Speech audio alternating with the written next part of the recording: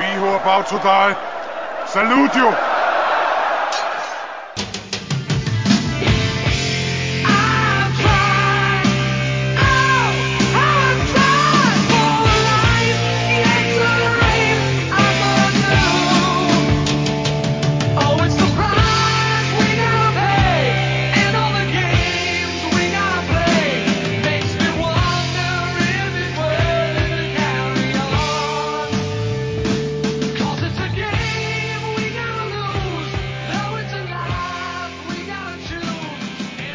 Hey, how's it going, everybody? Chris and Chris here with Murray Turry Mondays, episode 9, where we're going to look at Strike Force Murray Turry, number 9 of all issues. How about that?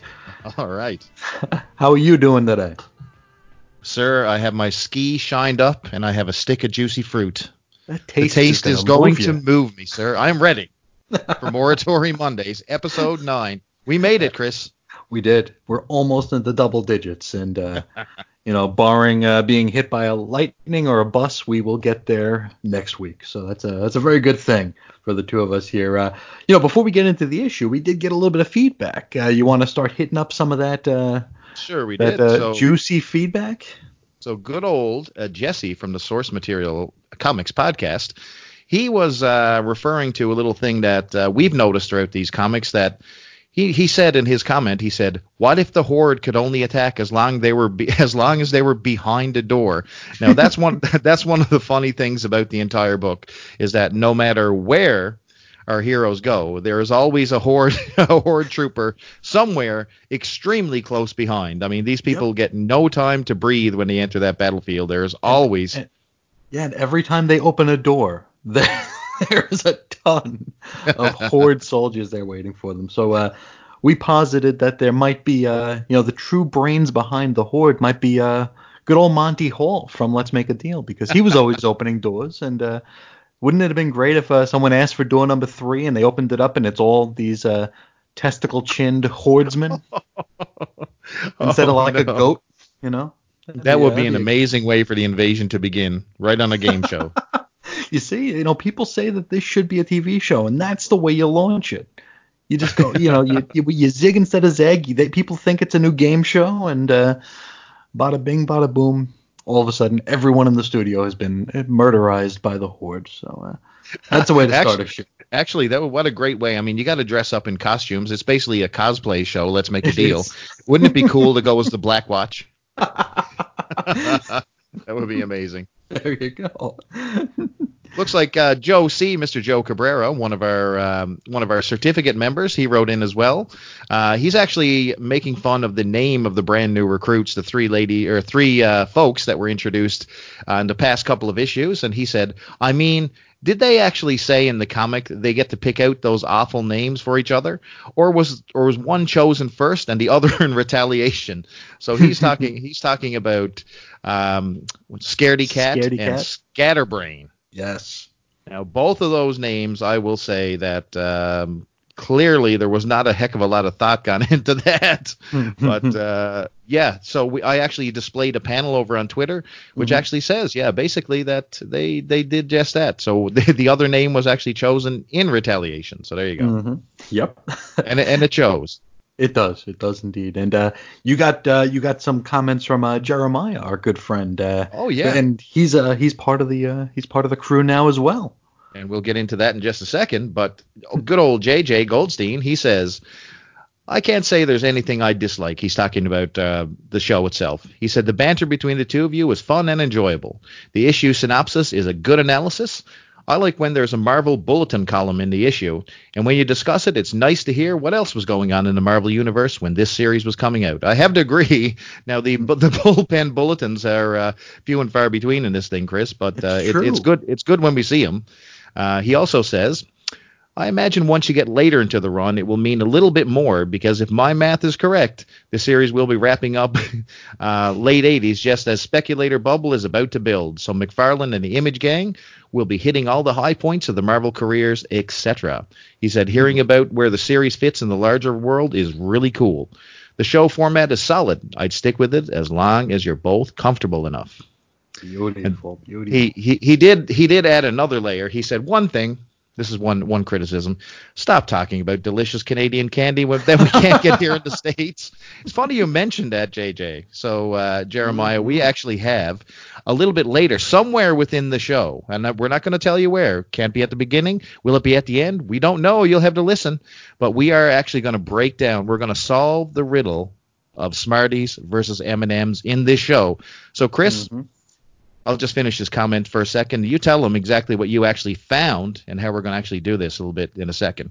He said, just kidding. It's a real thing for candy, and I always look for new and fun things when I travel. I've got an addiction to hard candy, sour balls, boiled candy, and I've even brought all kinds of neat things home from Europe and other places I've been. My favorite thing to look for in Canada when I'm close to the border is Humpty Dumpty, ketchup, and dill pickle chips, two of my favorite chips. So Humpty Dumpty is a Canadian brand of chips, and they have some weird and crazy flavors. But I recommend it to them to try Humpty Dumpty cheese sticks. So if you're over the border and in Canada, check out Humpty Dumpty. Ask for Humpty Dumpty cheese sticks and tell them Hero sent you. There you go. So what are Humpty Dumpty cheese sticks? What are they? Are they like Cheetos? No. So Cheetos would be a crunchy. Like a cheese curl. Yeah. Yes. So these are puffs. These would be considered cheese puffs. They're like in the shape of like a, just a curved little puff. Okay. But they like are they are delicious. That's what I'll leave it to you. But I'll leave that to our listeners. Why don't you tell them exactly what you found in a little side store the other day? Let's see if I don't know if you can hear this, but I can taste them already. That's Smarties, and I found them here in the United States of America. My God, I went cross borders. They did. I went to a small candy shop in Scottsdale, Arizona. Here, about a 45-minute drive, but I smelled Smarties in the air, and I had to go after them. And I got there, and the lady's like, "Hey, can I help you?" I'm like, "I don't know. I hope so. I'm looking for this Canadian or European candy." And she knew exactly what I was talking about. And she pointed right to the back of the store. She's like, "Oh, right over there." And I'm like, "Oh, really? Could this really be?" And I go over there and I sent a picture out on Twitter. There were about 100 rolls of Smarties there. And you could have knocked me over with a feather. So I grabbed them and I went up to the register and she goes, "They're so much better than M&Ms, aren't they?" I said, "I hope so." And I'm about to find out because I have never had these before. I've never seen these before. And now I've got 2 rolls in my sticky fingers, and I bought these about a week ago, and they've been sitting taunting me because I didn't want to open them up until we were recording because I wanted my first reaction to be the real reaction. I can't wait myself. I'm super excited to prove M&M's wrong and to finally vindicate myself and vilify myself for bragging up Smarties all these 9 podcasts. So there's a lot on the line here. My Canadian candy cred is on the line, so I can't wait to dig in. It's true. And we do have another piece of feedback here from another good friend of the show, Jody Yurden. He says, "I'm really enjoying Moritori Mondays. I've never read it, but I'm hoping to with Marvel Unlimited.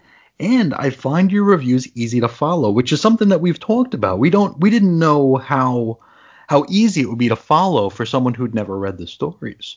And so I wrote back to him and I said, we were a little concerned that this might be a little too far off the beaten path to follow, and just the way that we talk about it, and we go into the weeds every now and again, and we just want to make sure that we are telling this story as linearly as possible and as easy to follow as possible. And Jody assures us that we are, so that's a very good thing. He's enjoying, he's following, and he'll be hopping on Marvel Unlimited to catch up. So that's a real cool thing. That is awesome. Actually, I was actually wondering about that myself. I mean, I think we feel that we're reasonably easy to follow, but when you're talking about characters that many people in the general public have never heard seen.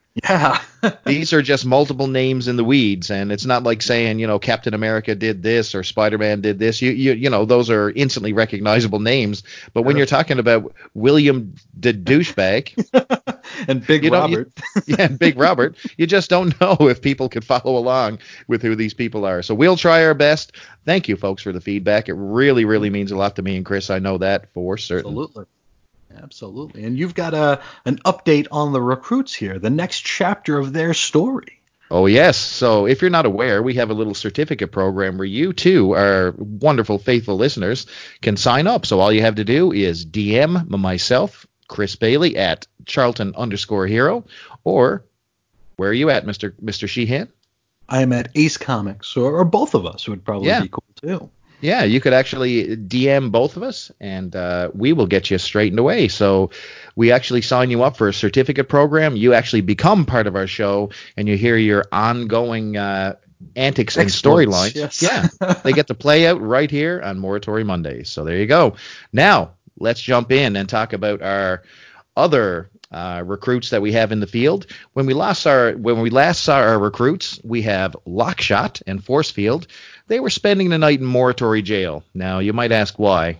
Well, in the past, they accidentally or intentionally, depending on your point of view, destroyed the part of the Moratory headquarters training room / danger room called the Garden.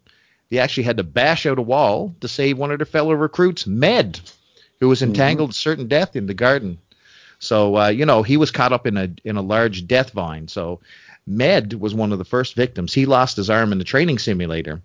Now he's resting in his hospital room and regenerating his limb because that's his powers. He actually healed himself when suddenly he heard the alarm, and this is where we left off. So Horde invaders have attacked Moratory headquarters, but on the security cam, Med looks at the jail area. Now that's where good old Lockshot and Forcefield are holed up for destroying part of the headquarters, and he sees that the jail area was destroyed by Horde fire. Now he's afraid for the safety of his recruits. So he leaps out of his bed and, with his bad regrowing arm and all, I picture it like a baby arm. That's how I'm picturing this right now. Yes. He's regrown that thing. But when he gets to the doorway, he meets a brand new recruit. He meets Dreamscape. Now you might wonder who this guy is and what his powers is. So Horde fire is coming in at all angles, and Med's medical facility room is being impacted. The Horde are going everywhere in the hallways, just running down this place. Dreamscape reaches out, grabbing Med. Now he pulls him into a self-created interdimensional portal. So he actually dodges the Horde invasion by yanking him into a portal and disappearing out of nowhere. Now, back in our jail area is looking pretty grim, so there's an onlooker, and he's overseeing the carnage. So he sees the bodies lying in front of him. The bodies include, unfortunately, our new recruits, Lockshot and Forcefield, and they're lifeless in the debris. Now, this new recruit, he actually begins to vibrate. He actually vibrates so much that he causes a roll back in time, and he goes back just seconds before the Horde blast can even hit the jail. Now, when he's back in time, he actually rushes the cell. And he tells both men, who are relaxing on their beds at that point, that a Horde invasion is coming. So newcomer Flashback, that's his name, by the way, he's our new recruit, he yells at Forcefield to cover them both. So Forcefield immediately covers both of them with only milliseconds left before a bomb hits in a force field, protecting them both. Now, suddenly his vibratory plane stops, and we're back in real time. Both men are covered in a protective shield and very much alive. So this Flashback character actually surprised he surprised himself with his newly rendered powers because he's barely had any time in battle or training. So, this sort of came out of nowhere. He surprised himself. Now, all three men gather their senses. He breaks them out of jail, and they scramble to safety as they ponder their next move. Now, they evade fire everywhere they go, and they break into just a side door, which ends up being a laboratory. Now, this place is dark. So Lockshot, who has I-beams, he produces a little light beam enough to illuminate the room so they can see where they're going, actually. When they uncover the large room, they see that it's filled with Horde and human bodies in large containment experiment tubes to their shock. They actually sit in stunned silence, wondering how, these beings are locked in this facility. So for some reason, inside Moratory headquarters, seems to be some experimentation going on when it comes to Horde and humans. Now, on the other side of the portal, we actually catch up with Med and new recruit Dreamscape.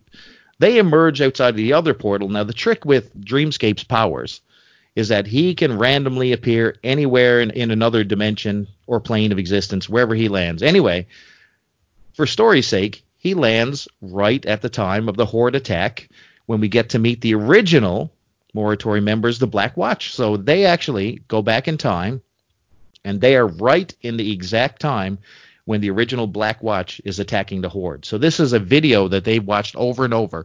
All the training sessions have reported back to the Black Watch. Harold had a comic in issue number 1, which talked all about the Black Watch and this invasion. This whole series is based around this particular attack. So they are right in the middle of it. And, Dreamscape, he's working on getting the portal back and getting their own time. Now, Med, he's just fascinated by all this because he's seen all these videos. He looks up and he sees the original Black Watch, his heroes, passing overhead. Now, he's just starstruck. However, he noticed that there's something a little different. On further inspection, these are not the original Black Watch, although they're wearing some familiar, Morituri costumes, similar in the videos, except this time they're wearing red, almost Soviet costumes. Now, keep in mind, this is back in '86, so you still have some Cold War leftovers happening there. So, we have a red team. This is a very different Black Watch, or you might even call him the Red Watch. Now, as the Red Watch engages the Horde ship, instead of, the glory video that we saw, the propaganda video that this entire book is based on, where, the Black Watch just instantly destroys the Horde army, these guys are decimated immediately. So only one member, his body is flung directly in front of Dreamscape and Med before they could re-enter the portal. And the man looks mortally wounded, and he's at Med's feet as they're entering the portal. Med stops for a second, and he immediately goes to work with his healing powers, trying to bring this unknown hero in red back to life. Now, with the Horde ships quickly surrounding the area, the men make the decision to, leave the historical battlefield and take the Black Watch member with them. Next week, Answers. There you go. 3 new members and narrowly escaping death. And plus a new member, which is unnamed as of yet, and we will find out that next week. There you go, heroes. That's your update. Tell us about Strike Force Morituri 9, Chris. What are we looking at? Yes, this is a comic book, and it has a cover date of August 1987. The story is called The Undiscovered Country, ... Written this by is not Peter... Star Trek? No, it's not.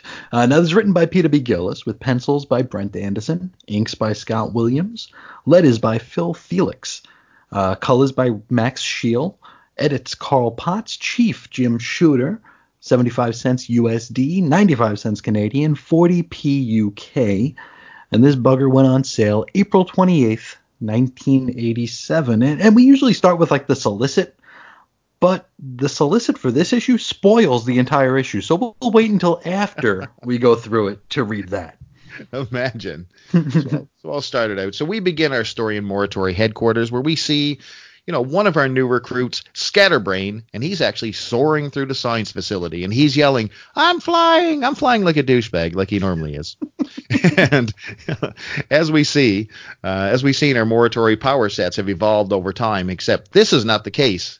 The douche is actually wearing a fancy new pair of flying shoes. And suddenly, his flight doesn't last long, Chris, because in midair, Scatterbrain's flying session is interrupted when he loses control and he careens into the mats below. This guy is the worst. Now we have another new recruit. This is Scaredy Cat. She's also known as Pilar. She's used her panic powers in order to cause William, the Degushi, or the douche, or whatever we're calling him. That's what causes him to crash to the mats. And he yells aloud. He wonders why his own teammate would use her powers against him. Now she notes that Scatterbrain's broad spectrum of undisciplined powers was indiscriminately giving off too much joy. Remember, he has psychic powers, but he can't focus them, so it affects everybody around him. And so she kind of had to take him down, otherwise, Absolutely. You just can't handle that much joy. Now, a while later, the two are having a conversation about, just how cool all this new flying tech is, and we gotta agree, that is pretty cool stuff. It is cool. Yeah, Pilar notes that they're actually powered by spiritual energy, the very same energy that triggers the Morituri process powers themselves. All this, and we find out that the direct fallout from last issue's Adept discoveries of alien tech, this is the stuff that they removed from the Invasion Horde ship. So one of the last issues, the Strike Force team was, they were inside one of the Horde ship. They found a lot of the alien tech, and Adept, or Jaylene, she's literally been kept in isolation ever since, analyzing all this new technology. They've locked this girl up, man. I mean, yep. she is under lock and key. They want to find everything they can about, these Horde invaders. So it's their first big find is flight shoes. Now, now I don't know, like, I'm a fan of 80s comics, Chris, and, flight is just a default power in my opinion. So I was a huge Legion of Superheroes fan, and, the flight ring, which is all over the internet, almost ad nauseum these days on Twitter. Sure. Everybody seems to have a Legion flight ring, but flight shoes seem like a pretty cool, a second choice there for sure. So absolutely. Now these new recruits ponder what the Elder Morituri warrior Adept is really like in real life. So, you got these new recruits. They're sort of like figuring out all these old folks, and they're not really convinced that, these guys are heroes or actually what they're all about. So they're keeping a close tabs on the goings on with the older folks. They sort of got a little division between the group as of right now. So for sure. Yeah, that's still some growing pains here. And they never went out with Adept yet. She was kept, like you said, she's kept under lock and key. And last week, or a couple weeks ago, we had their first outing with the rest of the team, with Aileen and Lewis. So yeah, they kind of broke bread with them, but Adept is like a totally different thing to them. Now, Adept's isolation behind guarded doors of the Morituri facility is not going over well with her friends. And we get a scene where Aileen, Blackthorn, of course, and Lewis, Radian, they're demanding the release of their friend from behind from isolation. Aileen and Lewis threaten the guards subtly, threatening their powers. Then they're joined by the third recruit, Toxin, who she just jumps right into. She's like, "Hey, I'll poison you." Hey, guard guy, you got to step down. And they tell the guards just not to mess with these Morituri warriors. They don't have to worry for long because, as usual, out of nowhere, Miss Commander Beth Neon storms the area, and she is again berating the recruits who they're only trying to influence the guards to free their friend. You know what I mean? They're on an admirable mission. Now Beth gives in and actually allows them. So she actually, she lowers her guard for a second and allows them access to see their friend. They know that they miss her. On the way in, Beth actually shakes. She almost has like a tremor of pain. And the Morituri notice that something is just not right with Commander Neon. Now she instantly shakes it off, citing that she had too much coffee this morning. I don't know about you, but that's a lot of coffee. It's time to cut back on the caffeine. Yeah, that's a whole lot of coffee. If you're getting the tremors like that, it's you got to cut down. Yeah, you got to slack back on the Starbucks. Now they walk inside and they meet Adept and Jaylene. Now she doesn't even notice them at first. She's just fast at work analyzing. She's in a little isolation pod and she's analyzing Hordian tech. Then she breaks her conversation and she is super pumped and she's excitingly greeting her friends. Yeah, we get a nice little reunion moment here because these folks are like deeply connected on so many different levels here with each other, and they've been deprived of each other's company for a little while. So Aileen actually begs Commander Beth Neon to allow Jaylene to leave her confines in order to join them for some pizza. And, Beth kind of hems and haws and notes that, this very well might cost her job if she lets them do this, but says, what the hell? Go ahead and have your pizza. That must be some good pizza. Must be. I don't know about you, but what in Arizona, what is the pizza of choice? Seriously, where does one go if you want a pizza in Arizona? Oh boy. Well, I live up in Peoria, which is in the northwest side of the Valley of the Sun here, and the best pizza I've had is about an hour and a half away in the Southeast Valley. Oh. It's a place called Casanova Brothers Pizza, and it is just the closest thing I've ever had to New York pizza while I've been out here for as long as I've been out here.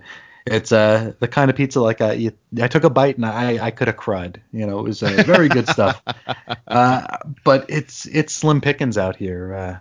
And it's funny because if you meet a New Yorker in a different state, one of the first things you're probably going to wind up talking about with them is the food back home. We don't have the cool candy like in Canada, but I mean we've got great Italian food, bagels, Chinese, and that's one of the things that I'm instantly spoken to about when somebody realizes that I'm not from around here, and I'll always get these recommendations like, oh well, you got to go to this place. It's just like back there, and then I go and it's like no. No, it's not. And it actually, about a year and a half ago, I was taking my wife's grandmother to the hospital. She's beaten cancer twice, her grandmother. Right. So so I was bringing her there for a follow up, and I'm sitting down and I'm talking to her, and the lady next to me, she goes, "You're from New York?" And I'm like, "Well, yeah." She goes, "You got to try this pizza. It's Casanova Brothers Pizza in Chandler or Gilbert, somewhere over there." And I'm like, yeah, well, I'll keep it in mind. Then I figured it was just going to be another one of those, stupid things that just don't really taste like back home. That weekend, me and the wife were out, and I'm like, hey, let's head over here. And we got there, and holy smokes, this is the best pizza I've had in 20 years. It was just phenomenal. Is it deep dish or hell no. What are we looking at? No, it's real pizza. Triangles. Yeah. Yes. It's big enough where I can actually fold the slices. You don't get that very often out here. Yes. So here's my thoughts on pizza. So I'm not really a franchise guy. So when it comes to like Domino's or a Little Caesars or something, I mean, you know what? That's fine for like a kid's birthday party or something. Absolutely. But if I want to eat pizza, I don't want. Well, we have a restaurant here, and they serve these large rectangular party pizzas, and they come in like little square pieces. You know what I mean? That drives me crazy. Yeah. Pizza is a large triangle, like you say. You got to fold it. You got to, you got to work at that stuff. There's a ton of cheese on it. No toppings are spared. That's my type of pizza. So we don't have the Casanova Brothers, but we have something called Acropolis Pizza here. Now it's a Greek style. I was going to say it sounds Greek. Yeah, it really, really, really is amazing pizza. It is mega large. That's one thing. But believe it or not, there's one item on their menu which is ridiculous. So picture pizza topping. So, a good pizza has nice stringy cheese. It has tons of toppings.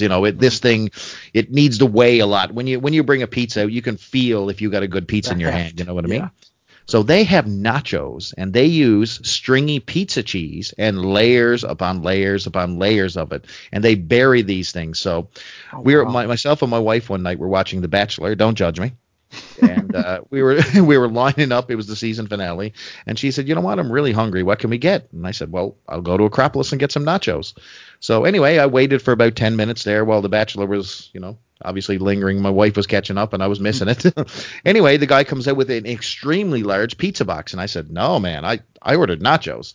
He said, "No, that is the nachos." And when I opened it, Chris, oh boy, cows died for this thing. So, word to the wise, if you are in Canada, make a trip to Acropolis Pizza. Don't order the pizza. Grab the nachos, and, anything that goes wrong with your heart, I'm not held responsible. Thank you. There you go. Anyway, back to the book.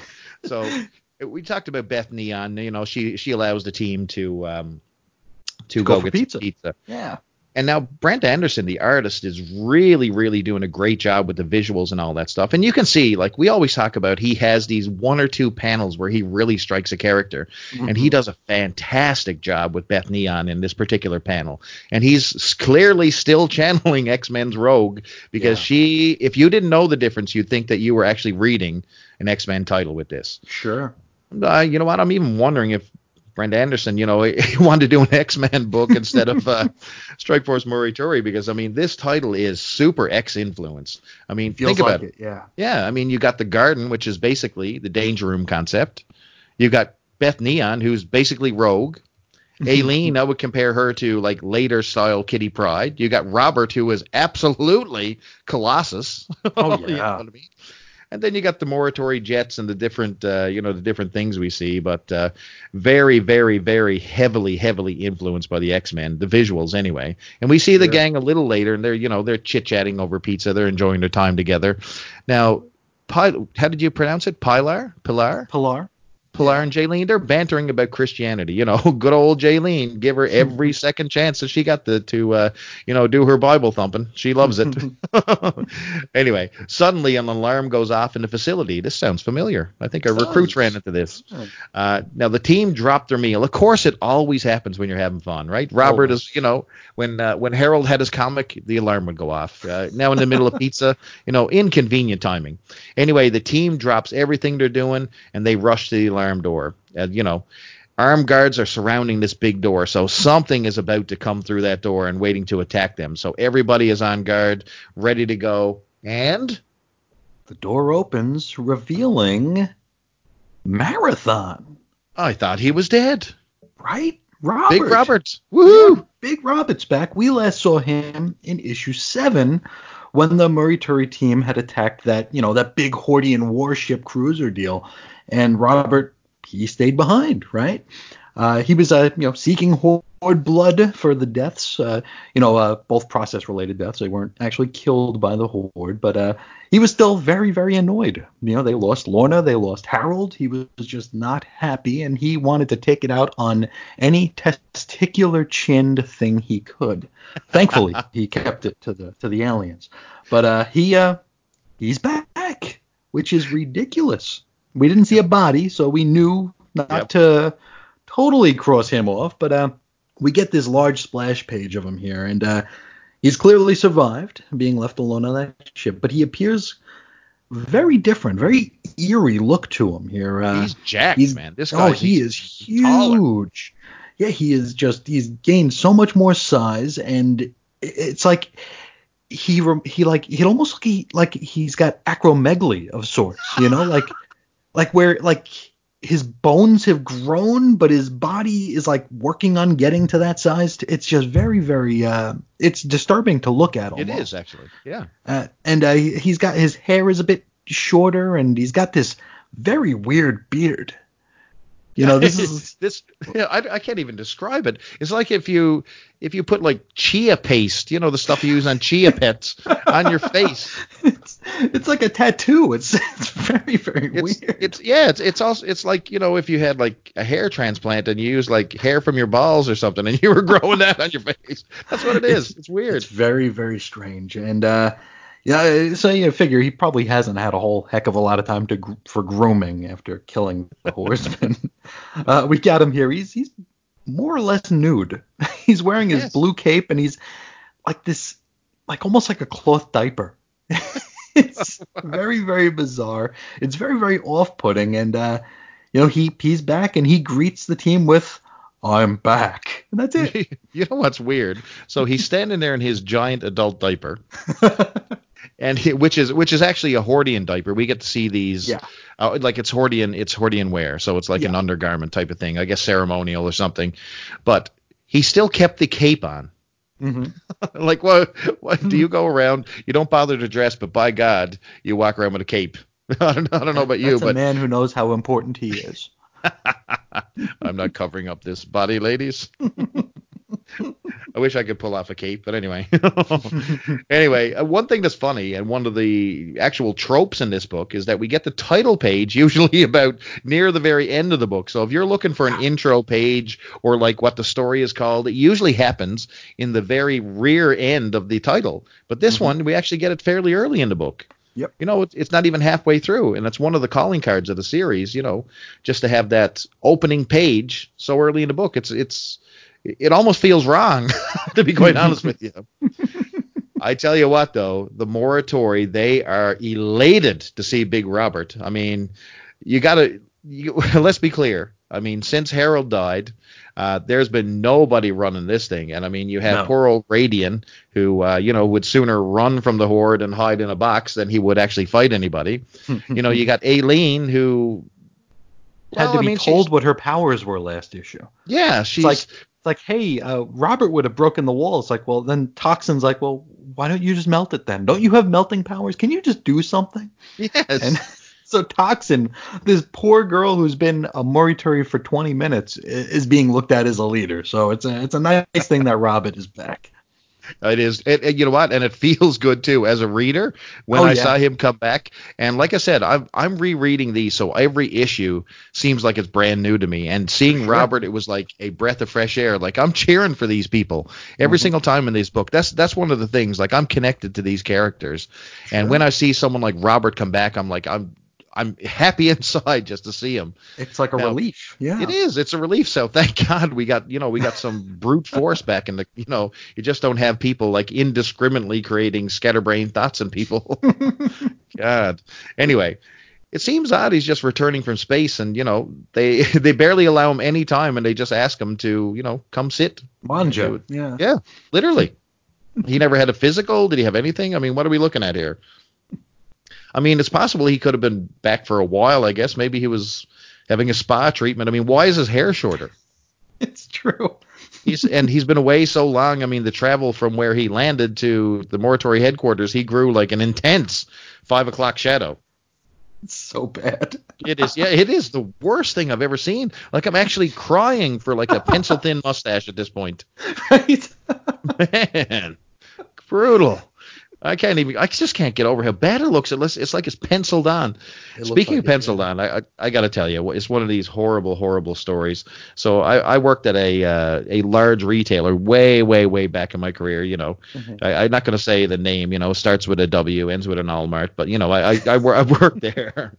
Anyway, there was a lady, and clearly I don't know what was going on. I don't know if she was sick or what the deal was. But her eyebrows, either she was trimming them too close or too thin, or, maybe she was ill and they fell off. I don't know. But anyway, and I don't mean to speak ill of the ill, but this lady attempted to pencil in some features. So, if she was losing some hair, she'd just, spray a little bit in the front. But she was, I would not call her a makeup artist, Chris. So she actually penciled in her eyebrows on a daily basis.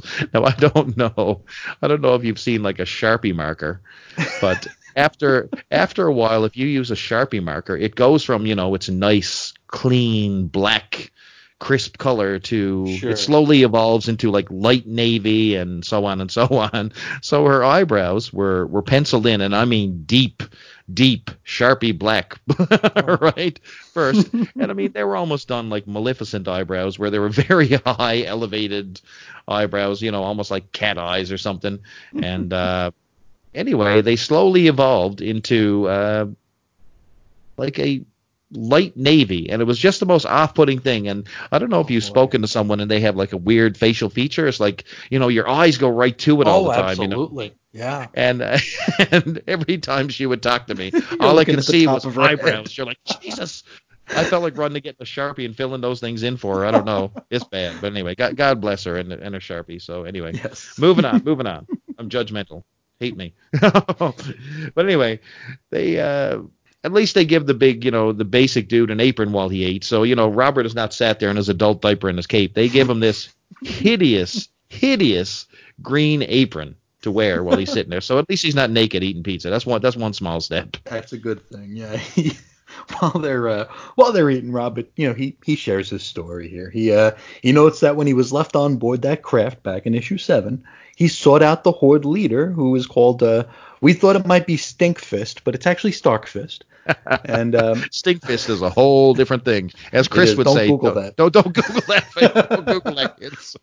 No, en route to the big guy, he discovers that the engine room and the ship's mainframe, the particle accelerator. Now it was too big for even Robert to destroy, and Robert is just a huge dude, if you recall. Now Robert reveals that he let himself build his powers, he almost charging himself up to obliterate the ship when Starkfist came upon him. Robert details that the leader struck him with his claws and with weapons to no effect, to the point that he almost respected him. But that's before he, of course, killed him. So, old Robert. Yeah, he's like, hey, you put in a good fight there, champ, and then You're dead.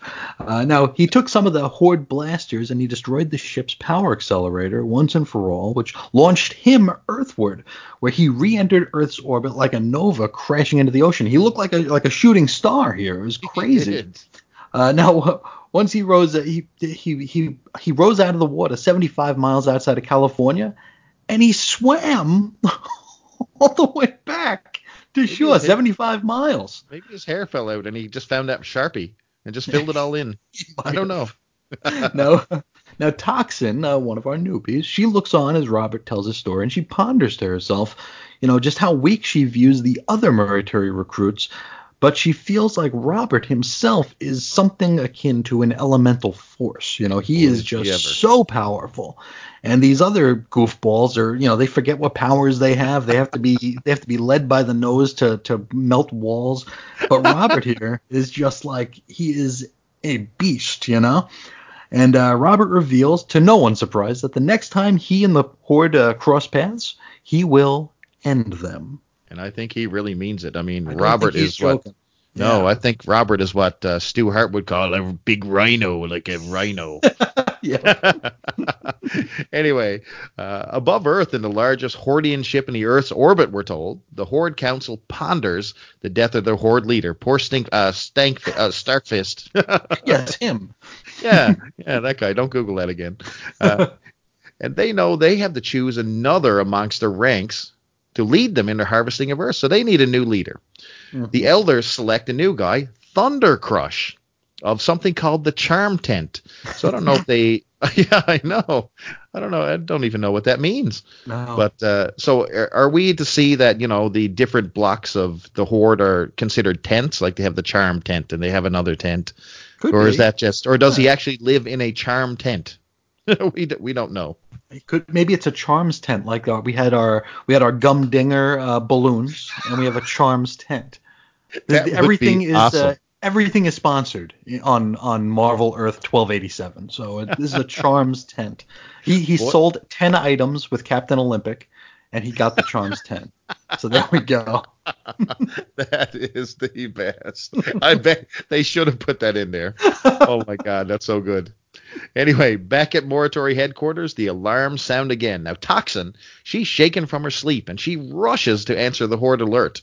So, I mean, this girl is woken, like, literally from her sleep, and she's scrambling to get ready, just pulling on her clothes, and then she sees Pilar smacking Scatterbrain Douchebag on the head. Now, this guy was transmitting... That's his powers, by the way. He transmits emotion indiscriminately, so it could go to anybody at any time. And everybody, And everybody. So he started broadcasting fear throughout the entire Morituri compound. So, but this is no false alarm. This is no false alarm this time. The team burns rubber towards their Morituri craft, and of course, we can't go towards their launch ship without doing their leap, which we see yet again. Yep. Oh, man, I got to ask Brent Anderson about that, man. That just seems so strange. But anyway. Now, William the Douche and Toxie, they're left in the dust as Scaredy Cat seems to have fully developed speed power suddenly. And she's getting to the craft first, and she meets Aileen. Now, Pilar notes that, she passed Radiant along the way as well, but ponders, where is Robert? Now, Blackthorn has an idea. I think she knows exactly where Robert is. The Morituri converge on Adept's lockup, where, guess who? Robert has already beaten his way past security and broken on through the walls with sheer brute force. So there you go. Now, he leads Jaylene to freedom and commands that she accompany them on their next outing against the Horde. Commander Neon meets them, of course, as usual. She's right there, and she begins what she's best at, berating the team for disrupting the isolation and Adept's analysis. She demands that they're not going anywhere, but Robert has other ideas. Suddenly, now this is a weird thing, and we get to see exactly what happens a little bit later in the book, but we'll keep that a little bit of a mystery. Suddenly, without warning, Beth Neon, who had the little twitch earlier, if we recall, clutches her chest and literally collapses on the floor. Aileen, she sympathizes for the fate of the commander. This is her girl. Yeah. And anyway, the team does not seem concerned one bit. They note at all. They're just standing there over her. body. Now, in the background, we see some medics are on the way, and poor old Beth Neon is, for all intents and purposes, dead as a doorknob. And they just pull out because they got to kill some horde. And, you know, as they're pulling out, Aileen questions her humanity. And she says to Lewis, she said, "What's happening to us?" And Lewis proclaims, "We're dying, Aileen." And they actually have a spelling error with Aileen in there right there. But anyway. Now, with the Murray on board their ship, they head quickly to Hershey, Pennsylvania. What's in Hershey? I think not Canadian chocolate. I think American chocolate, which we'll touch back on later. Now, while on board, we get some character development in one panel as Robert wonders if Jaylene regrets him breaking her out of the prison. But she shares that she's glad that she and Robert are back together. She would rather be nowhere else. Now, the team notes that their destination is the Hershey Chocolate Factory, that the team had their first encounter with the Horde way back in issue 1 or 2 there, where Harold wanted to save the world, and it turned out that all he was doing was saving chocolate. Now, it's noted that their new flying shoes are far more reliable than their pod landing packs that they used way back in issue number 3. Yeah, those were kind of cool. They were. They were. They're like a little helicopter style pod where they just sort of fly in and they've got like controls and that. Mm-hmm. I thought those were kind of cool, but I guess flying shoes are a little bit better, I guess. I guess so. There's less moving parts, I guess, so it's easy to fix. Now the Horde are again pillaging the chocolate factory, and they spot the incoming Murray team. Pilar notes that they've been spotted, and the team must protect Adept during the fray. Remember, Adept has all that information in her head. Even though she's in the field with them, she is still the most valuable player in a way. So absolutely. So Robert proclaims that she will be protected. Now, we'll just love this whole, like, Jaylene is like Robert's little sister in a way. He's just like blocking everything to her. He's grabbing her in his arms. It's really cool that they've kind of found a connection here, because they have a lot of similarities, but a lot of differences too. If you remember that scene back at the nightclub before they went into space, like, they went off to the side and had a little meal together, you know, and Robert was just really, really lost in his own head over losing Lorna. And Jaylene is like, "Well, have you found Christ yet?" And Robert's like, like she does all the time. That's her opening. And Robert's like, "I wish it was that easy." You know, he's like, I envy you the ability to have faith in this crazy world. And I love that these two are just, they're just pals, and it's really sweet. Yeah, I think early on I was rooting for like the Harold Lorna combination, but I think the real money is in the Robert Jaylene story. I think Jaylene, who started out as my least favorite character, the weakling, thing, like had no place. I think she's really she's up there, man. She's probably, you know, number 2, my favorite character in this entire book, and I really do like she's actually found a little bit of a connection with Robert, which is awesome. And I do think that Lorna and Harold are together now. I'd like to think that in the afterlife they are together. So sweet. That's our headcanon here. Anyway, the strike force explode onto the scene with powers ablazing, of course, and they overwhelm the Hordian looters. Radian, Mr. Lewis, he's surprised by one hordsman, so he actually gets the drop on him. He leaps on his back, but he deposits what looks like a microchip down the back of Lewis's, what I would call, lampshade neck cone. I think calling his costume a series of lampshades is probably not the not the worst description. Yeah, it's like when your dog goes in for a surgery. And you got to stop him from chewing on his stitches. They put that cone on their head. That's Lewis is just covered in dog cones here. Yeah, he is. I thought that was pretty funny. I didn't notice that until right now. But yeah, so he drops this little device, or it turns out to be a video cassette, but drops down the back of his costume. Now he doesn't even notice it really, but he wishes him Merry Christmas. Oh. Listen to that. He's not as, you know, he was not in 2019, obviously, because if you wish someone Merry Christmas in 2019, the world is offended. So, man, thank God this is 86. Oh, boy. Or 87, I should say. Man, you could get in trouble for that. Woo. True. Anyway, True. The battle rages on. And it's a one-sided affair, really. Robert and Jaylene, they just watch on. Suddenly, though, Jaylene is actually grazed in the back of her head by Hordian fire, and it catches them off guard. Now, Robert absolutely panics. I mean, he sees his friend almost sustaining a death blow, and he leaps into action, utilizing his shield. Now, we haven't seen much of Robert's shield. We've seen him on the covers with it and all that stuff, but he grabs his shield to protect Adept, and he commands that she get behind him. Now, if Robert tells you something, get behind the dude, is all I'm telling you. And he lunges at the Hordian troopers, and he lunges at a brick wall, and he causes it just to fall over. I mean, he just rams this thing with his brute force and his shield. And, it just kills the remaining soldiers that are just under it. And he cradles his friend, and he leaps out of the action zone to protect her. So the Morituri have won again. The Horde have retreated, and good old Will Deguchi, he notes that the Horde are runners, and just maybe, that the Morituri are becoming a deterrent. Now, Robert is having none of that. He just says, however, being a deterrent is just not enough, and only annihilation will be enough. Now, with Adept safe and the Horde threat vanquished, Aileen motions for the team to return to headquarters to, check on Beth Neon, who they left basically dead on the floor before they scrambled to grab the Horde looters. So they're back. They're gone. She die. Yes. we catch up with them back at HQ, and they go to Beth's hospital room. But on the way, they're cut off by Dr. Tulima. That's, of course, the Morituri process creator.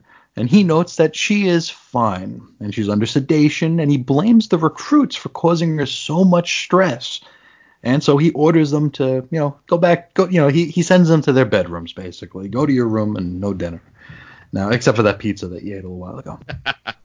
Now, in his quarters, we see Lewis, and he discovers that little weird microchip, which is actually a little micro video cassette. You remember those? You ever have one of those like mini video cameras where like it has that little cassette that you put in like a big cassette so you can play it on the VCR? Yes, sir. I actually have one of those right now. It's a micro or a mini VHS cassette player. I've got an old video camera now. I don't do anything with it, but I've always, it has a lot of videos on there. So, family vacations from Disney. Sure. Birth of our children, some different things like that are all on these micro video cassettes. And I have never taken the time to actually transfer them to a central media, but we always have this little camera. So when we want to see these videos, we actually put our VHS recording camera and plug it into the TV with those good old red, white, and yellow cables, and we watch our videos. So yeah, I use them all the time. I think there's probably a basement full of those mini tapes with a bunch of my teenage backyard wrestling on them. So that's oh no, you have to share that. If I can find them. I need to see Chris Sheehan careening through a table. I need this in my life. Onto the thumbtacks, off the roof, all that good stuff. Now, he, curiosity gets the best of Lewis here. He sees this tape and he's like, what the hell is this tape doing here? So he pops it into a machine that can play it. And on the tape, we see a recording of a Horde Inquirer. And he's got a little table in front of him. And on this table lies an original Black Watch member named Bruce Higashi. He's strapped to this table, and this ain't an autopsy. Bruce is alive and well. Hold the phone here. Hold the phone here, Mr. Sheehan. It's like what we thought we knew. It's all gone to pot. It's like we don't know anything. Everything we thought we knew about the Morituri universe, ... was wrong. Is there anything more Marvel than that? I mean, this is a Marvel book after all, so that's what we get at Marvel. But so despite all the wartime propaganda videos, despite Harold's one comic book, Bruce Higashi is still alive. And the Inquirer here, he notes that the video is current, and he actually proves that by showing a current magazine to timestamp it. Like with ransom letters, like with the kidnapper will have like the captive hold today's newspaper so you can see it's today. Yep. And the alien notes that this dude Bruce here underwent the process a long time ago. Dude's still alive. The alien claims that they have found a cure for the Morituri process. Ooh. And he uses Bruce's living, breathing body here as an example, and he notes that this fella has lived a year plus 4 months. So, And And of maybe course they're not lying. And of course, they played to the weakest member of this team, Radian, who wants no part of dying within a year. He, like you said, he'll go hide in a box if he can.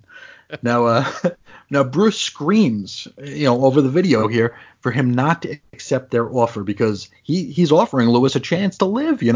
If they can figure out a way for the humans and the Horde to come to terms, why not just give you the cure? And Bruce is like, no, don't do it, don't do it.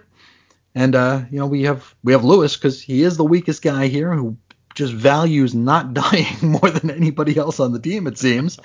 And he wonders to himself, is this real? What would happen if he could live on? And he thinks to himself, like, I don't want to die, but I also don't want to live as a traitor to the cause. So what do you do? I mean, it's a heady concept there. I don't know. I'm thinking to myself that I'm making that phone call to that Horde trooper and getting myself out of this situation, especially after I've seen all the tragedy that we've gone through with the Horde people. This dude, Chris Bailey wants to live. That's all I'm telling you. I'm not the guy who goes down with the ship. I'm the guy who's the first off on the boat. That's what I'm telling you. It's like that George Carlin joke where he says it's like you meet people who say if I'm hooked up to machines, pull the plug on me, and he goes, not me, keep me plugged in. Absolutely. I want you jumping up and down on my chest. Keep me going. Me too. I am that guy. Out of nowhere burst Pilar. And she grabs Lewis while he's right in the middle of, watching his video. Sort of interrupts the guy. It's always an interruption with this. Anyway, she rushes him to a vid screen outside there.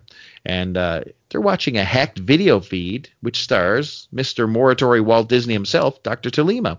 He's having a conversation, a very interesting conversation with someone off screen. Now, we don't find out in this issue who he's actually talking about. Yeah. Dr. Tolima is having a heated discussion with a mystery man, and he's told to shut down all of his current research, and they basically want him to fine-tune the Moratory process to create more adept-powered members. So they wanted like an army of adepts. Yeah. Tolima now, he argues that he can't just give up research and to control the dire consequences of death of his recruits, but the mystery man is hearing none of it, and he commands them to follow those orders he just gave them. End of freaking discussion. So shocked, Louis and Pilar wonder aloud, what's the deal with Tolima? He's actually working on a cure? And it looks like whoever he's talking to is basically telling him to abandon the recruits and lead them to certain death. Mm-hmm. Now, Pilar knows that she was a loyal citizen all this time, and now she feels abandoned by her own team, basically. Sure. Now, Lewis, of course, he's got a lot on his mind here right now, so he's got to weigh this out. So he's got a crisis of conscience going on. Moments ago, he learned that a Horde may have, a cure in offer of like just an understanding with Earth humans, while his own people seem to be turning his back on them. So, what should he do? Should he continue to fight and fall in line like everybody else? Or should he take this revelation and take a risk, become a traitor, and just save them all? Louis, of course, he ponders. He's just sitting there, and it's just killing him. He picks up the phone, and he actually calls the Alien Inquirer. Mm-hmm. So Lewis is going into business for himself. It's true. And that's how we end. The next issue, they tell us that we're going to have a very special issue detailing, what actually happened, by the way, to the Black Watch, which I really want to know right now because it seems like these guys are dead. They're not dead. The video is real. It's not real. It's a comic book. It's not the true story. We don't know what in the blue hell happened to the Black Watch. Plus, they also offer us that a look at the origin of the Horde, which is also cool. I guess we get to see them eating their own feces, I guess. I love it. And it says, be here in 30 days for Cats. What? Ooh, the Winter Garden Theater, now and forever. Oh, no.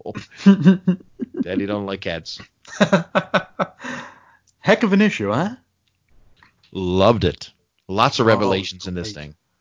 Oh, man. I mean, we got Beth Neon, who, I mean, we've known there's been something a little hinky about her since like day one, because Harold was even picking up on her. Like he was like zeroing in on her when he was only supposed to zero in on people who have undergone the process, his teammates. But for somehow Beth was actually showing up on his radar. That's just weird on its own. But that happened right before Harold died. So for all we know, his powers were just going a little haywire toward the end. Maybe he was maybe it was like some sort of like an extinction burst or something where he was just zoning in on everybody, regardless of their composition. But here we go. I mean, she had a little jitter, and then she had looked like a heart attack. And it's a little suspect. We don't know exactly what's going on with her, and I think that's really cool. It seems, yeah, and I really dug that too. I love the little unfolding story plots that you got going on. So you've got the situation with Beth Neon. What exactly is her? What's the deal with her and Talima? Is this moratory process on the up and up, or is this some sort of propaganda or government experiment gone awry? We don't really have that answer right now. Yep. We got these new recruits. They're coming in. They've just got trained or introduced to the process. Everybody's going to die within a year. We got division within the ranks. We got Robert and Jaylene who are now, opening up this relationship, and he's a protector. There's a lot going on here. There's a lot to digest. And then you got Lewis, who they really bombshell. Yeah, they really haven't given him anything to do except run and hide for cover. And now he potentially has got an offer to find a cure to the moratory process. So this one, the doors have opened, the floodgates have opened on this one. So that's pretty damn cool, man. Yeah. Then we all, in the timing of it, he gets his little video thing, and then it just so happens that they also find out that Talima was actively working on a cure, but abandoned it. So it's boy, kicking the ass. Totally.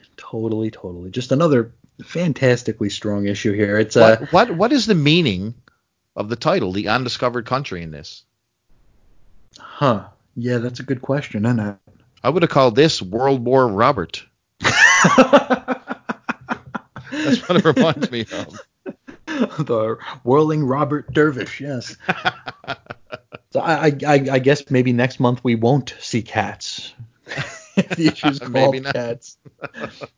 But it's funny. Back in the first episode, we read blurbs from an issue of Wizard magazine where they went down like the top 10 stories you've never read, and Strike First Military number 1 through 8 was number 1 on their list. This is number 9, and it's just as strong as the first 8. 100%. This thing, like, I have emotion over these characters, man. Like, yeah. I enjoy, like, I can't wait to sit, and I intentionally save these things up before the show. For sure. And I do not read those comics, or reread them, I should say, until like a couple days. Well, not a couple days, but just enough to get our notes done for this particular show. And I anxiously await them. And it kills me every time that I have to stop on one issue, but I force myself to do it. And I come away with just this sense of, joy that I had as a kid. And it's these type of books that I grew up on, and it's the type of thing you're not seeing on shelves this day and age, man. It's so good. No, absolutely not. And it's funny you say that, because I have not read issue 10 yet. As of this recording, I'm still on 9. I didn't want to read ahead, and it's just it's good. That's the way. Yeah, absolutely. And it's just you build up that deprivation, you really want to know what's happening, and when it all hits, it's really good stuff here. And this issue, it's just a whirlwind of emotion and just so much stuff happening. I think one of the things, it's not even a criticism, but just one of the observations we had about earlier issues was that everything seemed one way until you got to the staples of the issue. It seemed like it could be a slow burn, and then when you get to the staples, it's just 0 to 60, Yeah, exactly. They give you that little buffer, so they give you just a little slice of life first, and then it's gangbusters. Absolutely, and we kind of get that here with their little pizza party, but at the same time, it was sandwiched with Robert, bursting in, and then you have the big battle with the Horde here, and then that just amazing revelation of a potential cure and an abandoned cure. So it's a lot of stuff going on here, and we talked about how there might be some X-Men influence in the art. there might be some X-Men influence in the writing here, because this is very Claremontian, with the subplots bubbling along and just waiting for the right opportunity to finally perk and come to fruition here. So it's just having a hell of a good time with this, and this is a fantastic series here. I hope the folks listening are, if you're not enjoying what we're saying, I hope you at least go and hop on Unlimited or however you want to find them and just experience this series. Because I agree. It's really good stuff. This is not the podcast that you're going to get the two hosts who are, hating the source material and struggling to get through and, boy, let's get this over with. That ain't the podcast. You got two people that do this podcast because we love these books, and I guarantee you we love doing this show for you. And man, we got another good one. Absolutely. And we mentioned earlier on in the episode that the solicitation for this issue ruined the whole thing. So with the synopsis out of the way, let's solicit this book here.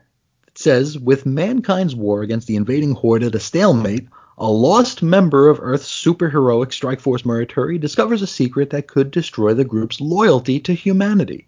The alien's Grand Inquisitor, the Gentle Inquirer, possesses a cure for the fatal side effects of the Morituri process, and he's got proof that it works. A surviving member of Morituri's predecessors, the Black Watch. What the hell? They ruined the whole book with the solicit. Literally. Spoiler. Is this 2019? Is this a 2019 Marvel book? Come on. Holy cow. Like, they went from 0 solicits. They, did not even say a word that there was a book out. They couldn't even give us the satisfaction to say that the title was coming out. And now they just ruin it. Yeah. In a paragraph, they go through the whole thing here. But, we actually get a lot of back matter here. We get our bullpen bulletins. We get a profile of one of our favorites. We get a letters page. We get our ads. The ads are a little sparse because a lot of them are repeats. But we got a lot of back matter here, and I figure we started off here with the bullpen bulletins. Absolutely. We learn here in an item that Mary Jo Duffy leaves Marvel Editorial and becomes a freelancer. And for better or worse, she's writing that Fallen Angels miniseries that we both love so much. Boy, they wanted to push her out the door. With that turd. And it's funny, they're actually, right now, there's a series, an X-Men series called Fallen Angels right now. And I read the first issue a couple weeks ago. It's not my favorite book of the line, but I'll just leave it at that. That poor woman. God bless her. Another item, Walt Simonson. He wins the Haxtor Award in Oviedo, Spain, for his work on Thor. And I don't know about you, but that's a pretty good sleep aid for me. Chris, I'm going to say it. The internet is about to turn on Charlton Hero. I'm going to get 1 million unfollows because I'm going to say this. Walt Simonson's heralded run on Thor is no good. How about that? I didn't like it. I don't like his art on this book. I think it's stupid. And you can hate me all you like. I don't like it. And you know what? You're damn right. It is perfect for insomnia. Yeah, I always say Thor is a bore. There was only one run of Thor that I ever got into, and it was, of all things, it was the Dan Jurgens run post Heroes Return. It was just more of a, if you can imagine it, more of like a street level Thor. Yes. Where it was I felt it was the only one that I could actually kind of, I don't want to say relate to because he's still Thor, but I could enjoy for what it is, because, seeing him cross a rainbow bridge or turn into a frog or he brought him back to his verily nay roots, and that is not what I want. Not my favorite. No, now, speaking of awards, Bill Sienkiewicz, he went to Lucca, Italy, and he claimed his Yellow Kid Award for his work on Elektra Assassin. Now, how do you feel about Elektra Assassin? First, we're going to start with Bill Sienkiewicz. Oh, man. I don't know. We got an interesting eclectic bunch here of artists that I don't think I really like any of them. So Walt Simonson has this sketchy, really, really loose, almost, I don't know. It's too sketchbookish for me. I think that's why I didn't like it. Now, Bill Sienkiewicz, Elektra Assassin, some of his painted stuff is really, really good. Some of his interior work is so loose and bizarre and just, I don't even know how to describe it, but I'm just not a fan of it. And Elektra Assassin, that's not my bag, man. I didn't like that book either. Elektra Assassin was the first back issue I ever saw. I've told the story before about my first time going to a comic shop was for ElfQuest, and I didn't know what a back issue bin was, so the guy behind the counter goes, check the back issues, and I go over there and I go to the E section, and the first book I saw was an issue of Elektra Assassin, and it had like a $10 price tag on it, and this was like 1990, but I'm just like, there's no way I'll be able to afford any comic books. It's like I almost started crying right there. It's like, oh, these are all $10. I'll never be able to buy them. But ElfQuest, of course, was like $2, so it wasn't that big a deal. But I actually am a big fan of Bill Sienkiewicz's work. I do like that style. I loved his work on New Mutants around like the Demon Bear saga. Yeah, actually, yes, I will agree. That is good stuff. And because he did like those Welcome to the Mad Dog Ward covers for Spider-Man. Oh, no. Those not are the interiors. Those are the covers for those books. Those are the only books that I have actually taken in my hands and torn in two. I cannot stand them. Like and for some reason I had like 4 of each issue. I don't know what the hell I was doing, but anyway, somehow they landed in my collection, and I hate that. Oh.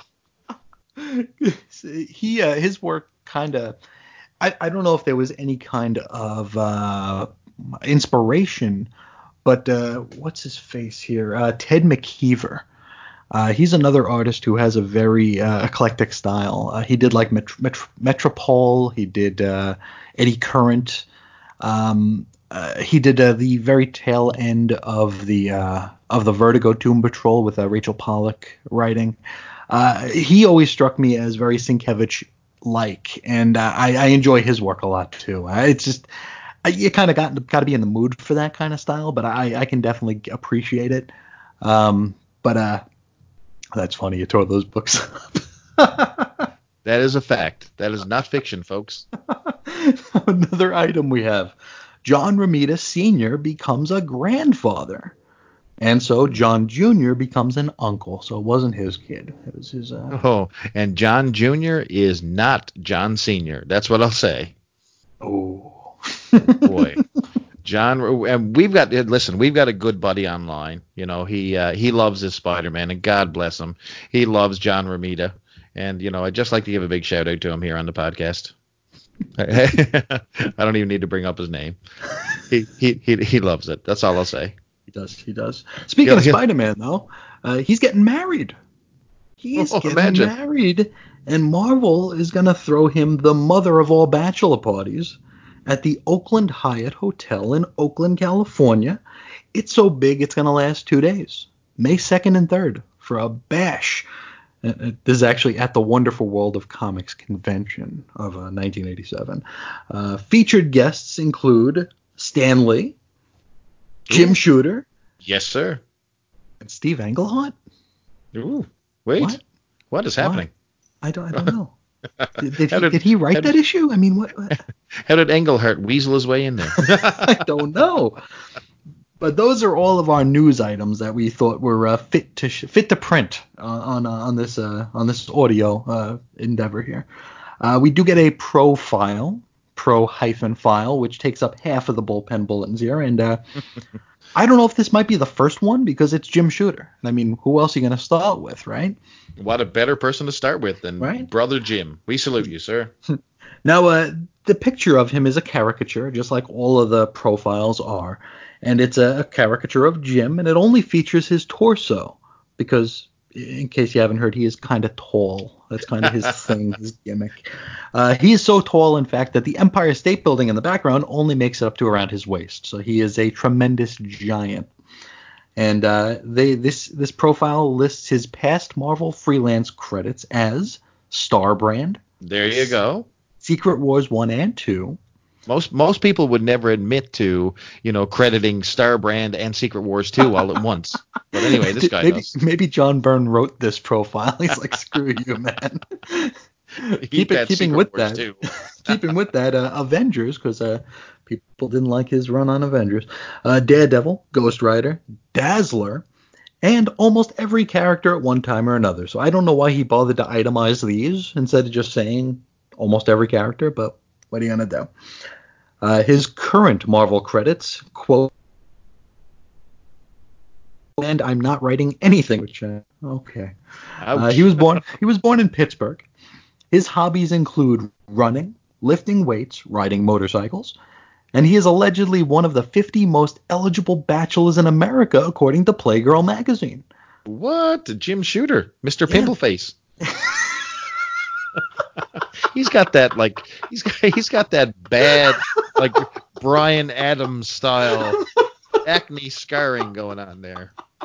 I don't know. Oh, that hurts. Oh. That guy would never make it on The Bachelor, Chris. All right? You'd need 2 trays of nachos to get through that episode. Now, this is actually something that happened in real life. He was actually on a list of the most eligible bachelors in America in Playgirl. I couldn't find a copy of this article, but I'm not ashamed to say I did look for it because I thought it would be funny to see exactly what they said about our man Jim in Playgirl magazine. Hey, listen, man, it's 2019. You go get that Playgirls. Next time I'm in that used magazine aisle looking at John Stamos teen bag magazines, I'll see if there's. So for information, Chris searches such quality magazines as Playgirl and teen bag. Don't ask and don't Google that either, please. No, you can get in trouble for googling teen bag. That John Stamos is still looking for love, though. That's what I'll tell you. He's in danger, and the only thing that can save him is your love. So that's a headline from a 1978 magazine or something like that. But Uncle Jesse. Have mercy. Now, Jim Shooter's pet peeves include narrow-mindedness and short-sightedness. Ooh, he could be like a Morituri recruit. He could be. Now, the work he is most proud of is the improved financial benefits and creators' rights that he had managed to get for all the people who work at Marvel, which that's something to be proud of. That's a pretty big deal. And I agree. He did that. He did. He doesn't get the credit for it very often, but he did. Now, oddest habit he has is that he writes on a lapboard. That doesn't seem too odd to me. I know George Perez draws on a lapboard, and he puts out amazing work. Maybe he could write for Teen Bag. He might be able to write for Teen Bag. I said if that magazine is still there, I've seen it there 3 times already, and if it's there the next time I'm there, I'll pick the damn thing up and I'll share pictures of and I think there's a Dukes of Hazzard pin up or something in it, but oh boy. Jim Shooter, he lists his biggest influences as Stan Lee, Mort Weisinger, and Mark Twain. Now, his greatest unfulfilled ambition is to write a story that he's happy with, which tells me that nobody was happy with Avengers 200 then. Because I figured at least he'd be happy with it, but he just said he wasn't happy with anything. Everybody else hated it, so I guess everybody on the planet hated Avengers number 200. Now, the worst part of his job is that he can't do it as well as he wants to. He's talking about the new universe there, folks. I think so. Now, when nobody's looking, he juggles. He practices juggling. I don't know if that's something you need to hide from other people, but I think that is he means juggling his staff out the door. I think that's what he's talking about there. Editors didn't last long under his reign of tyranny. That's true. Now, one thing he really wants the world to know about him is, well, actually, he doesn't care what they know about him, and he doesn't care what they think about him either, so long that they know that he did what was right. Oh, dear. So that's the ins and outs on Jim Shooter circa 1987. We got some notables from Marvel from the almighty Marvel checklist, including Strikeforce Moritori that has no blurb. Oh, man. It just says Strikeforce Moritori number 9. Alpha Flight, your favorite book, issue number 49. It pits them. Hold on. Okay. Well, keep going. Wait for it. Nobody gives a shit about Alpha Flight. There you go. Move on, Chris. Well, this one has them versus their most deadly adversary, Omega. Ooh, who cares? Now, Captain America issue 332 features Steve Rogers resigning as Cap, which seemed to happen every time somebody was in power that the writers didn't like. So, there you go. Wolverine guest stars in Web of Spider-Man number 29. Punisher number 2, the ongoing series, says out to destroy the South American crack connection. You gotta battle those crackheads. South American crack connection sounds like a really good tag team. You know, you have the Midnight Express versus the South American crack connection. But Rick Martel, Tom Zink, the South American crack connection. No, if that's not enough crack for you, you pop on over to Power Pack number 31, where Alex sets out to destroy a crack house. God bless him. A lot of crack in that. I mean, I just finished up a Wild Dog story in Action Comics Weekly where it's all about burning up crack houses. It was a big deal back in 87, 88. So that's just a little bit of the Zeitgeist, or however you say it. Now, those are the notables here. The other ones really don't have much in the way of blurbs because of the tremendous amount of space that they used for the bullpen bulletins and the profile. So we don't have a whole heck of a lot more. But we do have a letters page, the first letters page. So, I mean, we're 9 issues in 9 months into the run. And this is the first time we're getting any sort of, feedback on what people think. The man and woman on the street think about Strikeforce Murray Turi. And the letters page is titled Mail Strike. It is curated by editor Carl Potts and the uncredited assistant editor, Joanne Spaldo. Now, the first letter comes to us from Uncle I in North Hollywood. And he says, Dear Peter, Brent, Scott, and Carl, science fiction superheroes, the former creating the latter. Good story, good art, good concept. Thank you. The editor says... That was brief. Wasn't it? It was very, it was, I didn't know if it was like in haiku, like is it like 5 or 7? I didn't know here, but the editor enjoyed it. He says, good letter, thank you. Now that's the only one we're going to read, verbatim because it's so short. Our second letter comes from Frank in Memphis. Now he says that this is the best new title out of Marvel in a while, and he hopes that it has a good long run. He suggests naming the letters column "We who are compelled to write." I like that. Why not? He loves the characters, and he's happy that they're being portrayed as people above all else. So they're not just weapons, they're not just, empty suits. They're actually people, and that's something we enjoy too. Yeah. Now the editor thinks it's ironic that our man Frank here wants this title to have a long life, considering the process and people die all the time. That's actually a good point. It is. The editor also mentions that letters pages will be squeezed in only when there's room for one, which AKA we ain't getting no mail. Yeah, it's gonna be a good minute before we get another letters page, so we better enjoy it while it's here. Our third letter comes from Richard in Richmond, and he, like the fellow before, says this is one of the best series he's read to date.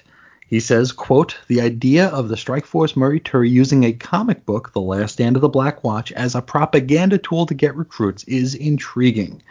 And absolutely is. Absolutely is. He laments the fact that Strikeforce Murray Turi isn't part of the direct market Epic line because he feels like it would have better production value, better paper, better, the stock and all that good stuff, better coloring. And to that we say, be careful what you wish for there, Richie, because when this goes direct market, we'll all experience that together. That's the shark jumping moment, I think, perhaps. Now, he suggests that there be a Strikeforce Murray Turi fan club that comes with posters, patches, and buttons, and to that we say, hey, Richard, if you're listening, we've got a club you can join. Just hit us up, and we'll get you into that Strikeforce fan club. There, we don't have patches yet or buttons, but we'll help you out. Now he cautions the creators against treating death too casually. He says he doesn't want this to become just another cliche kamikaze team to which we say, are there any others? I mean, what cliche kamikaze teams is he reading? Clearly, he's not reading Strike Force Morituri, but I don't know. I don't know what's going on here. I mean, are there just like team comics out there where they're just killing themselves? I just don't know how cliche that is. But now the editor assures Richard that death will be treated with the proper respect, and we got to say, thus far they are true to their word. We've lost two, and they've been treated with respect. Letter number 4 from Michael in Montgomery. He's read Strike Force Morituri #1 3 times in a row. Ooh, he's trying to beat Harold's record for the Tales of the Black Watch. Needless to say, he loves it. And our final letter comes from Jeff in Aurora, and he likes the book too. So there's our first mail strike. And, nice. Yeah, I mean everybody's on board, everybody's digging it, and everybody is pretty much on the same page. So that's a cool thing, right? It is. Now, the only thing left for this book are the ads. And really, there are only a couple that we haven't already talked about. Marvel wasn't really moving the ad space, I guess, here. Jim Shooter was busy juggling. So unless you really want us to talk more about like Rainbow Kites, we can just cover the two that are here. The first one, Time Machine. Oh, I love this book. These series of books, my God. I am a huge Choose Your Own Adventure fan. As a kid, man, like when you talk about, if someone asked me what my favorite, class was in school, I would always say library. I loved library time so I could get my hands on Choose Your Own Adventure. And, I dug those for so long, man. My favorites were like The Underground Kingdom and The Cave of Time. Like I reread those over and over. And then my friend Trevor brought back, and it was from a trip to Europe, and he brought back Time Machine. I was blown away, Chris. I couldn't believe it. I'm like, oh my God, this is 10 times better than Choose Your Own Adventure. It was more like, had more of a adult theme to it than a simple kids book. I had Search for Dinosaurs and Sword of the Samurai, and these things were awesome. And of course, you actually like viciously died in these books, so really dug those. I was heavy into books. I loved library, so I mean, I was into the Hardy Boys, While the Clock Ticked and The Secrets of Pirates Cove, and anything that you had boys investigating stuff. Wait, that sounds weird. Wait a minute. You had Alfred Hitchcock's The Three Investigators, and another one, and I don't know if you guys ever got this in in the US of A, but Danny Dunn. So he was like a boy detective as well. So I don't know. Yeah. So it was all in those lines. But man, I enjoyed anything to do with time travel. I mean, when it comes to movies, books, comics, I'm all over that. So Time Machine spoke to me, man. I loved it. This is the first time I'm hearing about this, but to be fair, I liked going to the library, but I books without pictures in it were never really my scene growing up. If it wasn't a comic or an issue of Nintendo Power, I was kind of just out of it. So I didn't really pay attention. But the one thing that like really struck me about this ad here is that it's almost like a classified ad. It's like it says wanted kids brave and resourceful enough to become time travelers. Yeah, it actually looks like a real like recruitment drive. It does, and it reminded me. And I sent you this picture earlier in the week of Safety Not Guaranteed. It's like a picture, like an ad in a newspaper here, and it's got like this dude with like this crazy mullet. He's got like a flat top and a mullet at the same time, and he's kind of looking at the camera like cross-eyed in a way. Straight 80s. And totally. And it says wanted someone to go back in time with me. This is not a joke.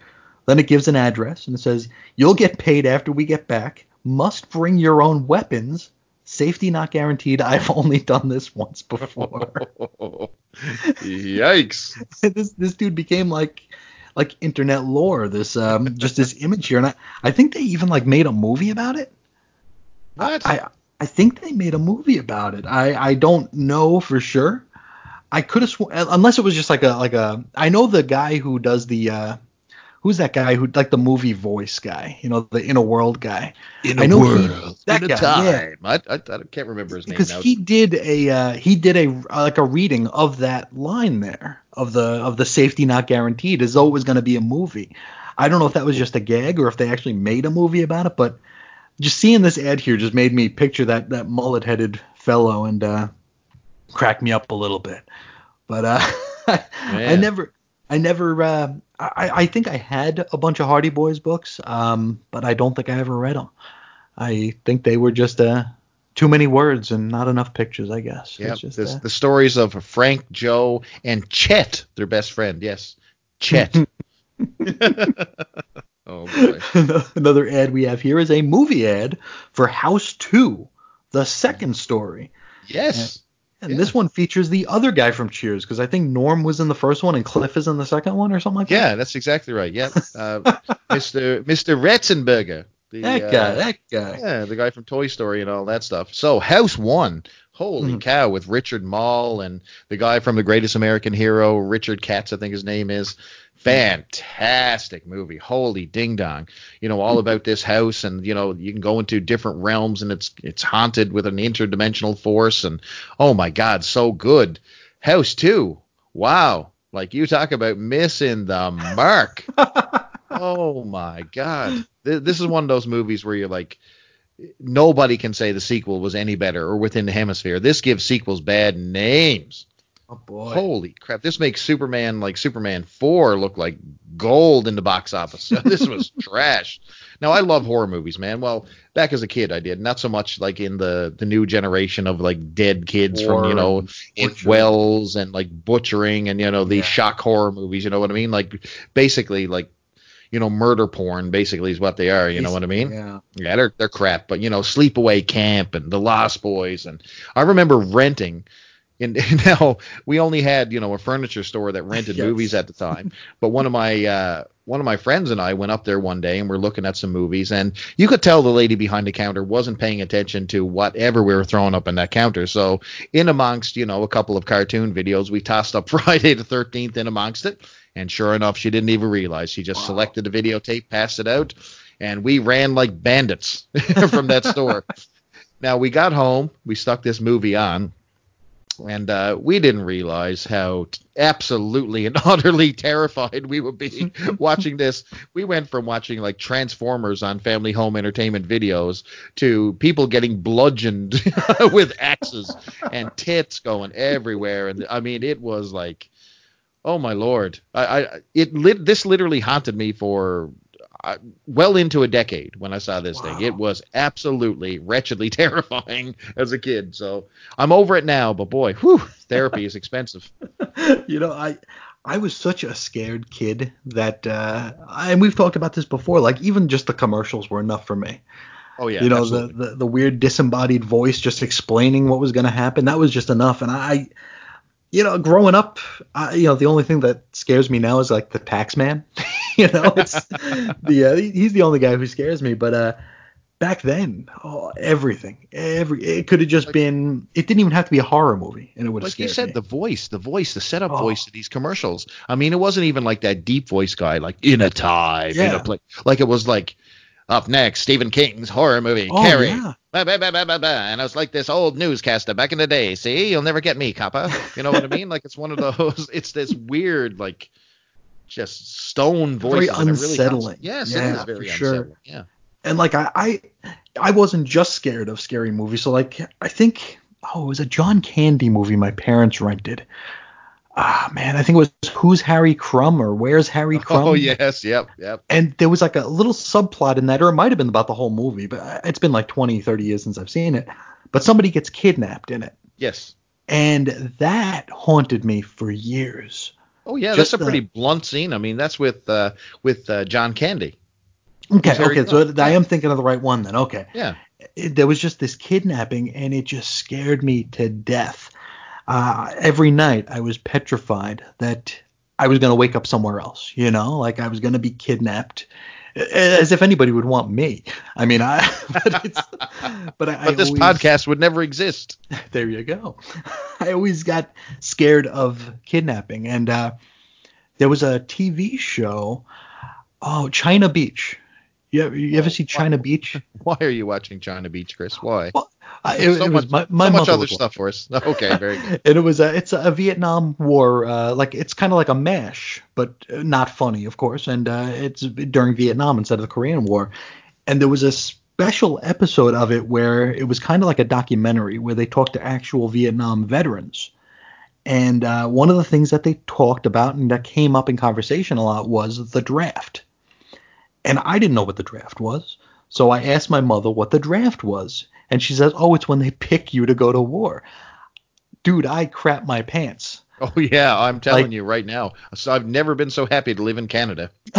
I'm thinking like, and like, you learn never to wish your life away, but I'm thinking like, okay, well from when I'm 18 to when I'm 30, I could be drafted. So I just want to get past that. Once I'm past that, I'll be okay, because I was just petrified that I would be kidnapped, and then by the time I was found, I'd be drafted into war. And and it didn't help that like the Gulf War started right around like a year later. Boy, oh boy. And the first thing they start talking about on the news is transcription and drafts, and that's the kind of stuff that scared me. So I mean, Jason would have been like a relief probably at all the weird crap that I had going on in my head. But yeah, I was scared of everything as a kid. So the horror movies here, and even just I mean, I'm looking at this ad for House 2, and it's the stupidest looking thing in the world. But Yeah, it's horrible. I bet you when I was like 8 or 9 years old, it would have my mind would have raced with possibilities of what they were looking at through this crack in the wall. And it would have scared me. I would have scared myself with it, half to death. But, it's just that's just that part of being a dumb kid, I guess. I don't know. But that's everything in between the covers of this comic book. Oh, wait a second. We forgot one thing. What a goof. We forgot something. Now it's time. Yup, ladies and gentlemen. After long last, you're damn right. Now, we cannot talk about Smarties unless we sing the Smarties jingle. You ready for this, Chris? There's a Smarties jingle? Yes. Here it is, the Smarties jingle for you and all our wonderful listeners. When you eat your Smarties, do you eat the red ones last? Do you suck them very slowly or crunch them very fast? Eat that candy-coated chocolate. But tell me when I ask, when you eat your Smarties, do you eat the red ones last? And we will find that out right now, gosh damn it. You are welcome. All right, so we have been talking about Canadian candy on this podcast for 9 straight episodes, including this one. And today we are going to bring the Canadian gladiator known as Smarties to the war. Not Smarties, not those little chalk-covered... Not the little wafer discs. Those little wafer discs you get in a Halloween treat at the bottom of your bag. No. These are the Canadian original. These are bigger than the M&Ms, and boy, they're ready to land a punch. Now, Mr. Chris Sheehan has offered to become the guinea pig in this war, and he's going to do our official taste test. So why don't we set this up? You got your package of your Smarties? Give them a shake for us. Yes. And it's got a red cap. All right. Now, do you have your M&Ms? Mm-hmm. I do. Give them a shake. See, lame ass right away. All right, so here we go. So let's break this down. Let's give this a fair, objective look. Yes. So take a look at the packaging. So talk to me about M&Ms. What are you seeing? I'm seeing a black bag.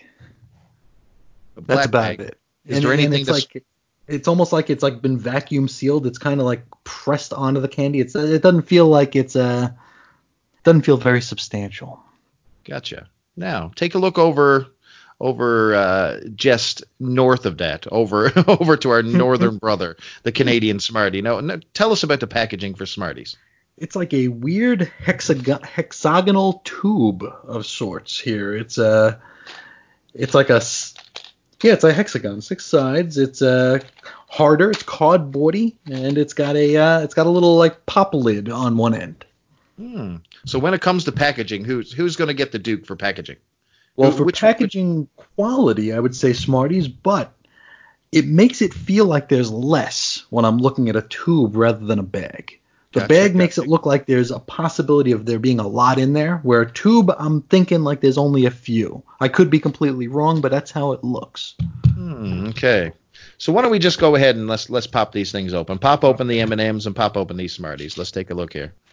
M&M's open and Smarties. I gotta make sure I open the cap here. Oh, popped right open there. Okay.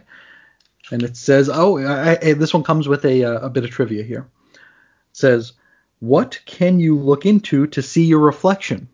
And there's an M on the Smartie. When I open it up, it says a mirror. So, okay. There you go. See, riddles and everything. So, okay, now that we got these things open, let's compare it side by side. Let's have a physical look, product comparison here. So, what are we looking at? So, let's talk about M&Ms. What are you seeing in front of you? Okay, the M&M has an M on it, but it looks a little flatter than the Smartie. The Smartie looks more bulbous, more substantial. Yes. Now, what color scheme are we seeing? What are we looking like Smartie wise? Let's see here. I pulled two out, and they're red and yellow. There's a purple, which is new. There's like the orange is a different orange than the M&M orange, so it's more pastel. There you go. Yes, exactly. Good comparison. Mm-hmm. So physical look, just the sheer look of the candy. Who gets the Duke? The pastels are novel to me, so I like that because it's new. I don't know if that's why I like it. I can't say if it's better or if it's just new, but I'm gonna go with the pastels for now. Okay. All right. So let's go ahead and let's pop some of these M&Ms in here. Let's take a taste test. Let's go. What do we see in here? It's an M&M. It's an M&M. So what type of flavor are you getting? Are you getting in like a milk chocolatey sensation? How's the texture and the crunch? What are we seeing? It's a flimsy shell, just as normal. And the one thing about M&Ms is that the chocolate is a little bit waxy. Ah, there you go. Okay, yeah. Okay. Now tell me what colors you have. Do you have a red Smartie? I was going to eat a red one first. Should I? That's eat what it I was going to first? say. You are going to break all the rules. Yes, you should eat the red because in essence the red is the grand finale. So I want you to take yes. I want you to take one. Now, how's the touch? How's it feeling in the hands there? It's not melting in my hand, so that's good. There you go. Okay, so it survived the Arizona heat. Mm-hmm. Mm-hmm. All right, why don't we just go ahead and let's get in close so we can hear the crunch on this thing. Let's go. Here. Oh, yes, sir. You heard it here, folks. Okay, that's the crunch. That's what we're known for here in Canada. Chris, tell me about this taste. It's different. It is different. Definitely. Two different tastes. Yeah, let me try another one here. I'm breaking my diet for this here. Let's see. It reminds me, this might sound completely weird, but when I bake cookies, the chocolate taste in that is kind of what I'm getting here. Because it's true milk chocolate. See that? Yeah, this is good. Now, we've waited all this time. We waited 9 episodes for this. Chris Sheehan, tell us who wins the taste test. Nothing matters. Only the taste test. I might be deported. I'm going for my passport in a couple months. I don't know if they'll let me have one now. No, the Smarties are actually very, very good. They're really good. Surprised. I'm not surprised, but I mean, at the same time, they are very different from M&M. It's literally two different candies, even though they stack up against each other. Yeah. They just look the same. Yeah.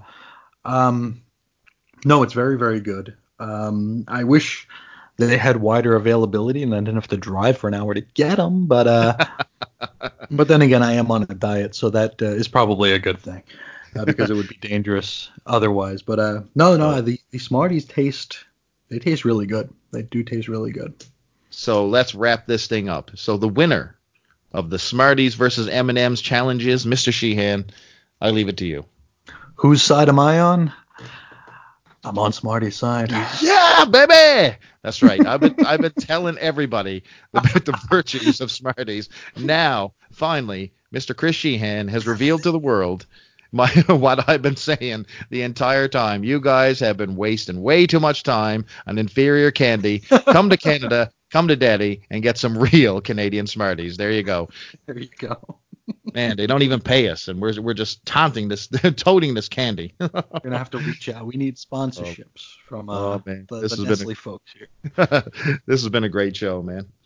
Absolutely. I had a blast doing it here. But I think that's all the time we'll take from you this week here.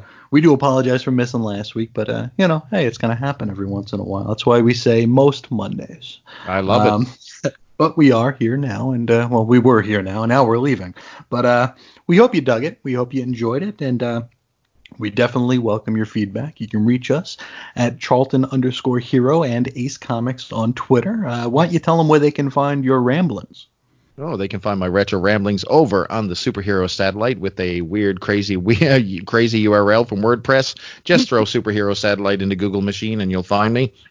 You can also find me here, of course, on this very podcast, Moratory Mondays, and occasionally over on the Radlich Broadcasting Network with Mr. Good old Mark Radlich and Jesse Starcher and our boy, Mr. Chris Sheehan here, and we break down some wrestling action. So we will be doing Survivor Series a little bit down the road, so that should be a fun time. But I'd like to thank everybody for listening, and we will have more of this fun stuff and craziness next week. So Absolutely. I can see by the time on the clock on the wall, Mr. Chris, that it's time to bid you one and all so long. Farewell. Auf Wiedersehen. There you go. Thanks everybody for listening. We will catch you again next time, and we'll talk to you again real soon. Oh, wait. Let me do the see ya. Let me do it. Oh, do it. Okay. See ya. Have a good night, everybody. Night.